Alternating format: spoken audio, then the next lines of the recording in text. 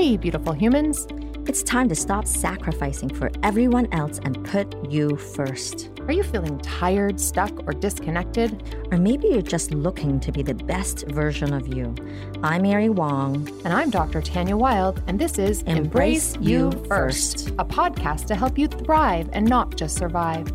We are busy moms, successful entrepreneurs, and doctors in the field of natural medicine with over 40 years combined clinical experience. You're going to learn from our professional expertise and our juicy secrets that have helped thousands of men and women just like you.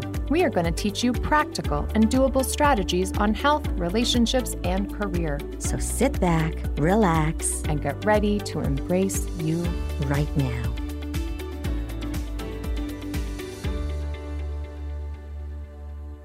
Not only does sleep increase fine lines and wrinkles in this Swedish study, it actually showed that there was an 8% increase in redness. And don't you find that when you have a really small or short, sleep, your eyes are a little more puffy and you feel like, come on. Like right now.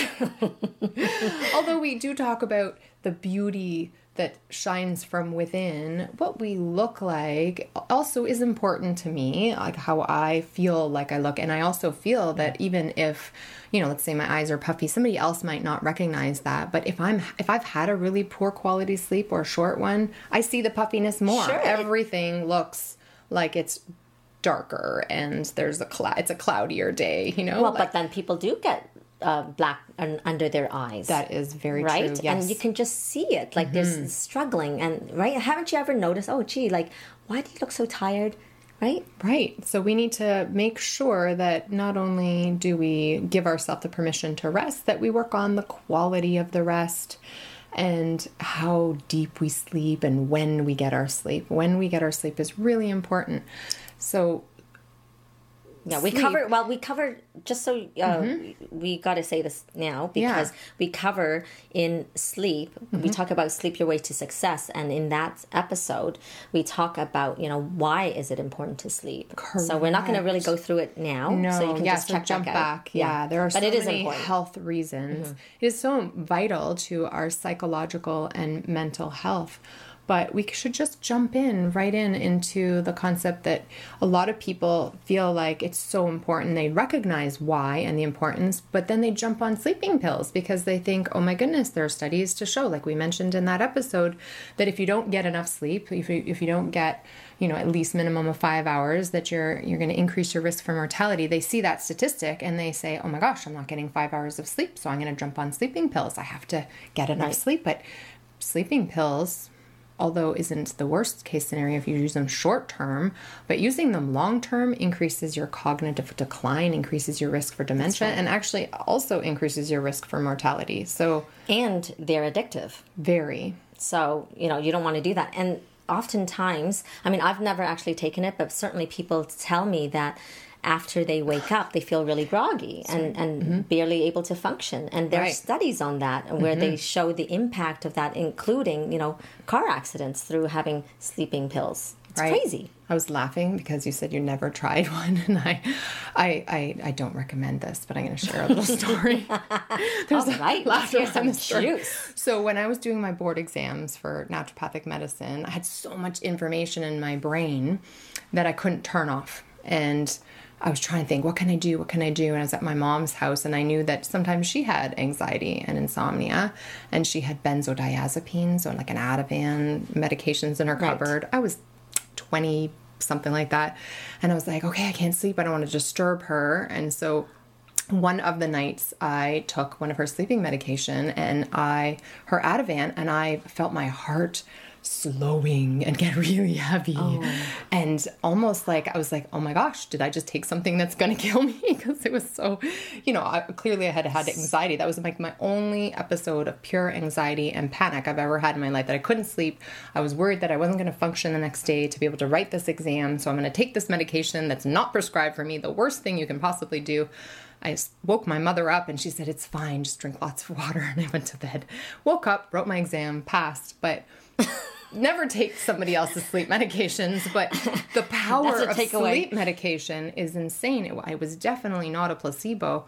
I have used herbal sleep medicines and natural things like theanine amino acids, like theanine and 5-HTP. And although they do bring a sense of calm, definitely different than an Ativan. So, you want to, if you're really having insomnia and you're in this domino effect of you're so anxious and nervous about the fact that you can't sleep, taking a sleep medication is not the end of the world. It might actually get you out of that cycle of worrying about not sleeping. But I would never get into taking them regularly because they're so addictive. Right, exactly. So it's not for the long term. So, no. If it's like the one-off or, oh my gosh, like there's just disaster happening in my household. Correct. And you have such crazy amounts of worry and you just need some good sleep. Sure, absolutely. Right? I think there's always a time and place for everything. Yes. For sure. And I think that we don't need to be heroes, right? Like it's important that we're not giving the message that definitely never take sleep medication, but try every other avenue first. Listen to our other sleep podcasts on tips on how. And one really important tip is when to fall asleep, like kind of making sure that you're getting sufficient hours before 11 p.m. 11 p.m. is kind of the shift in traditional Chinese medicine. Yes, that's right. Where between, you just taught me today, heart and pericardium and triple burner time, which is when, you're calmer and more peaceful. And then I always told my patients liver time is so important. That's when, I didn't actually understand the concept of trying to fall asleep in that time is the issue. I was just more like, make sure that between 11 and 1, because the liver and gallbladder is active, that you're healing and regenerating your liver, gallbladder energetics so that you're processing your hormones well. Right. So in your sleep, that's when you do that better. That's why when you're sick, what do you want to do? You want to sleep. Right. Right. So let me just rephrase and clarify, right? So we would love for you to fall asleep before 11 p.m. because there's a whole thing about circadian rhythm for our bodies. Yes. It likes regularity, and there's certain times of the 24-hour period where energetically different organ systems are at its working at its best. Yes. Right? So we want to sleep before 11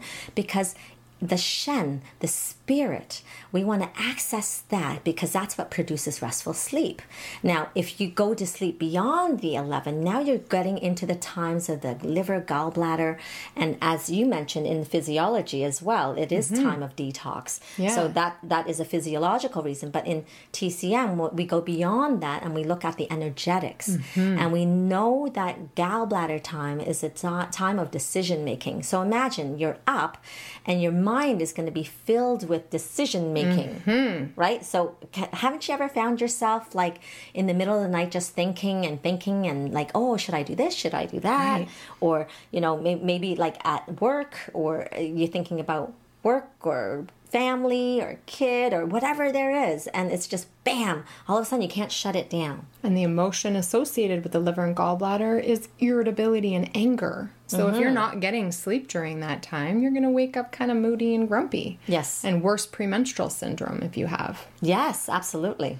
Yeah, so that's a really great point for sure. Yeah. So making sure to understand not just when to fall asleep, but if you wake up at a certain time, perhaps with a form of insomnia, maybe between the hours of, for example, 3 and 5 in the morning, perhaps you're suffering from grief because the organs that are most active, the traditional Chinese medicine clock shows, are lung and large intestine, which is associated with the emotion of grief. And perhaps you need to go and do some talk therapy to resolve some underlying grief that if you process it and you acknowledge it, that all of a sudden you can sleep through the night and not wake between the hours of 3 and 5. And it's not guaranteed, but it's something to look at, right? No, what time are you waking if you're, and then having a hard time falling back to sleep? You bring such a great point in. So people that are having difficulty sleeping, we have to look at the underlying, well, why? Is it actually maybe something that's going on in your life, like COVID pandemic right now, and we're worrying about the health of ourselves and what's next and the state of the earth and, politics, like all of that is there. So we're not going to deny that it's not. But then how do we counter that? How do we allow ourselves to be at peace? Well, as you mentioned, it could be talk therapy, but for some it could literally be just, why don't we just get it all out of ourselves and put it in a journal, like a document, write it all down. Yeah, right? Doesn't have to be shared. It can be shared to paper to process it. Really, talk therapy is a way to mirror with somebody, but journaling can do that. You could do a grief meditation. Relax Melodies has grief meditations, you know, so you could, if you don't feel like writing or journaling, you can just kind of process in a different way with affirmations. Right. So Relax Melodies is an app that you had just alluded to. Yes. So we'll have that in our show notes. Yeah. And anything else then about that piece? I think more just really recognizing that you want to support yourself to fall asleep. We often have too many bright lights at night, and we forget that it's really important just to kind of have this unwind time, or perhaps that you leave the bathroom light on and the room is dim and dark, and you know you want to support the transition between your cortisol coming down, which is the hormone of dew and fires you up, and melatonin, which is the hormone of sleep that starts to be produced at night. And if you're staring at the TV in your bedroom and the lights are on, you're not producing melatonin. That's right. But if you have dark curtains that blackout curtains, and you have your TV off and you're not staring at your phone, which perhaps you've put it in your bathroom, you're able to have a nice transition of hormones, which will support a healthier sleep. Totally. So then I just want to actually bring it back to that whole sleep cycle. Yeah. Because we're talking about, it's better to sleep before 11 at night. So what we want to add in is that we want it to be consistent. Right. So, 7 days a week is the most ideal, but I get that most people will say, it's the weekend, I'm going to sleep really late. And, right. I know I do it sometimes, but I actually do less of it that now. I don't know about you. Me too, less. Yeah. Definitely. I like my rhythm. I really like to support my sleep, because then I'm way more productive, and I like to be productive. And I also understand that it's okay to not be productive, but then I feel good doing no productivity as well, because I've had enough sleep. Yes. The worst is when you have a poor sleep and you're not being productive, and you're not even able to rest now because you're kind of grouchy and tired because you haven't had enough sleep. And you're groggy and you can't think straight. Right. And so you can't even enjoy rest. So, and one really helpful tip is just to give yourself little permission, like little pieces of time throughout the day to be calm and quiet, which will also promote healthier sleeps at night, because it allows you to sit in peace and calm, and the other part of your nervous system is more active. And then let's do the opposite and talk about activity, because that can help as well, right? Yes. So let's address exercise. Yeah, so cardiovascular exercise, running, bicycling, moving, quickly. Cardiovascular exercise improves your ability to sleep and reduces insomnia. Even more powerful, though, is weight resistance exercise. Interesting enough. Cool. So adding that to cardio, or just replacing cardio with weight resistance exercise, lifting weights, using your body to do push-ups, sit-ups. You don't even have to have weights. You could lift cans if you're at home and you can't afford weights or a trainer. You can add this to your routine. HasFit.com has amazing workout routines using weights for free. Cool. Or you could hire a virtual trainer. But these are tips that will help you improve your sleep quality. Love this, right? Because of course everybody just focus on we're going to be covering fitness, and later more dates detailed. and all the time. But here's the thing: I find most people, I don't know about you, but a lot of people just think and they focus on the cardiovascular bit, and they think, okay, I'm done. Right. So they'll either run or bike or swim, and then that's that. There's no stretching, there's no weight resistance, like that. And so then they I love wonder that why. That even though they're doing high intensity and running super fast and long, or just that's not the same thing. Like high intensity interval training would be like running really fast and then recovering, and then there's long runs like marathons, and then they're still not sleeping. So the tip there would be to add weights and cut back. You don't have to be so intense. In fact, maybe it's just firing you up too much. It doesn't mean take away the cardio, but weight resistance is very powerful, especially for all the way through the cycles, but for postmenopausal women, we need to maintain our muscle mass and our bone density. Yeah.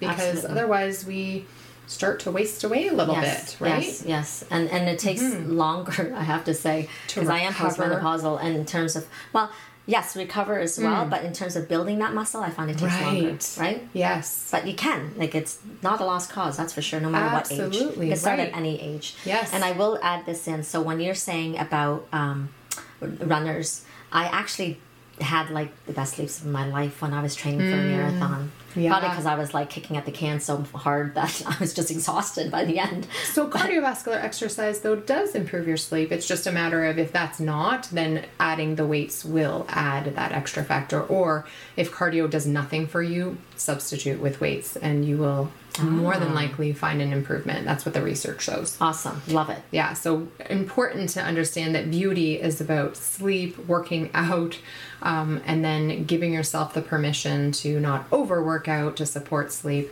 and making sure that you're not, striving for perfection in any of these areas, because, we don't want to have shame around getting enough sleep and insomnia. We talk about in another episode on career and success, and how it's really important to note that if you're having insomnia, don't be afraid of it, because rest itself, just giving yourself the permission to rest. Yes. If you're suffering from, let's say, postmenopause insomnia or perimenopause insomnia, when your hormones start to shift, yes, just give yourself the permission to rest at least 5 hours per night or more, even 7. Yes. And it's okay if you're waking and can't fall asleep. Just work through that and meditate and rest and breathe. Focus on your breath, and your breath never goes away. So it's one thing that's consistent, and you can think about it as the waves like rising and kind of just turn it into meditation. You don't even have to listen to an app if you're not comfortable with that. But it's just finding ways around insomnia and understanding that it's okay if you're not actually sleeping. It's insomnia itself does not increase your risk for mortality. It's the not giving yourself the permission to rest. Right. So then I want to add in. So in terms of, so there's one thing that's insomnia, and then there's another conversation where you just physically cannot have enough time to actually fall asleep or for longer periods of time. Like when you, and that is more of a time of life thing, or it could be like a projects thing. You're on a big project at work. So it's not about feeling guilty that you can't sleep so much, because you literally have a deadline, and physiologically, like, it's not going to have a long-term impact if it's for a short stint. Right. Or with your breastfeeding. Or you're breastfeeding, or you just have an infant and that wakes up, right? Yeah. And so, or a child, right? Like even my kid here and there will still wake up in the middle of the night. So yes, it's important to note it's the 24-hour period that you get your 6 hours, or the more than 5. Yeah. And so that's combination of sleep and rest. So not solely focusing on sleep. Yes. Very important. So you could be maybe getting 3 hours at night. You're breastfeeding your baby, or you're up at night bottle feeding, whatever it is, and you're getting only 3 hours. But during the day, you're just giving yourself the brain rest and just lying down, even if you can't sleep during the day. I personally was one of those moms when I was breastfeeding. I could just pass out. I would pass out next to while breastfeeding. Children. Well, that too. I did bed share. And you drop the baby. No, never. I'm just kidding. Oh my goodness. Actually, there were times when I had the breastfeeding pillow and they were, nursing, and I would be falling asleep. Of course. Doesn't everybody? Right? And it's like, whoa, you wake up, you're like, oh my goodness, thankfully everything's okay.